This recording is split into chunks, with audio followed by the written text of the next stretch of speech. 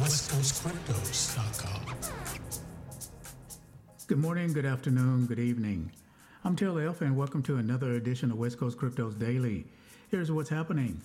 6 months into the crypto downturn, many firms are continuing to cull jobs in an effort to stabilize their businesses. With no signs that the market will rise anytime soon, another round of corporate reshuffling has begun, including for those at the very top of their organizations. After the Terra Luna collapse sent crypto prices tumbling in May, many firms trimmed substantial parts of their workforce to stabilize their businesses. In June, for example, Coinbase laid off around 1,100 employees. BlockFi cut roughly 20% of its workforce, or about 170 people, and Crypto.com let go of over 260 people. The Verge later reported that this number was closer to 2,000. Since then, many crypto firms have focused on preparing their operations to withstand a crypto winter. Like FTX, Kraken, and Nexo, some have continued to hire, albeit less dramatically.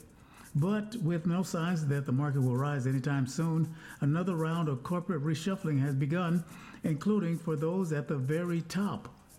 MicroStrategy chief Michael Saylor, Kraken's Jesse Powell, and Genesis head Michael Morrow, Sam Trabucco of Alameda Research, FTX president Brett Harrison, and Celsius CEO Alex Mashinsky are all among the high-profile crypto leaders that have left top roles in crypto in the last few months. Hopefully, they'll be able to collect their unemployment insurance. In other news, American taxpayers will find a broader, more defined category encompassing cryptocurrencies and non-fungible tokens in their 2022 IRS tax forms. The draft bill released by the Internal Revenue Service features a well-defined digital assets section that outlines if and how taxpayers will account for the use of cryptocurrencies, stablecoins, and NFTs. Page 16 of the draft defines digital assets as any digital representation of the value recorded on a crypto-secured distributed ledger or any similar technology. 2021's tax form required taxpayers to indicate whether they had received, sold, or exchanged in virtual currency, with this term changing the yet-to-issued 1040 tax form for 2022. Taxpayers are required to answer the digital assets section of their income tax return whether or not they have engaged in digital asset transactions during the tax year. A number of situations will require American taxpayers to indicate yes to the question on digital assets of Form 1040 or 1040-SR. This includes receiving as a reward, award, or payment for property or services or sold, exchanged, gifted, or disposed of a digital asset in 2022. This would include instances where an individual received digital assets as payment for property or services provided or as a result of a reward or award. Receiving new digital assets through mining or staking also falls under this category, as does transacting digital assets in exchange for goods or services, as well as exchanging or trading digital assets. So if you came in contact with digital assets, the IRS wants to know about it. Be safe.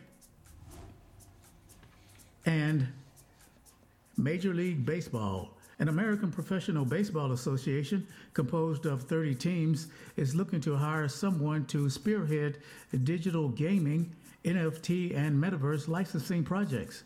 According to a LinkedIn post, the position includes executing strategic partnerships to expand the MLB's digital portfolio in NFTs, metaverse, wearable technology, and AR/VR offerings, suggesting that the MLB will look to broaden its digital asset launches and metaverse presence in the future. The MLB has made some other splashes in Web3 this year. In January, the league started selling NFTs via a partnership with Candy Digital. That's a digital collectibles company co-founded by major Web3 executives Mike Novogratz, Gary Vaynerchuk, and Michael Rubin. The MLB also teamed up with the NFT baseball fantasy sports firm SoRare to sell collectible NFTs of MLB players, becoming SoRare's official NFT baseball partner. Well, that's going to do it for another exciting episode of West Coast Cryptos Daily. Thanks for being here. Thanks for checking in. We'll see you next time. And remember, cryptos are real. WestCoastCryptos.com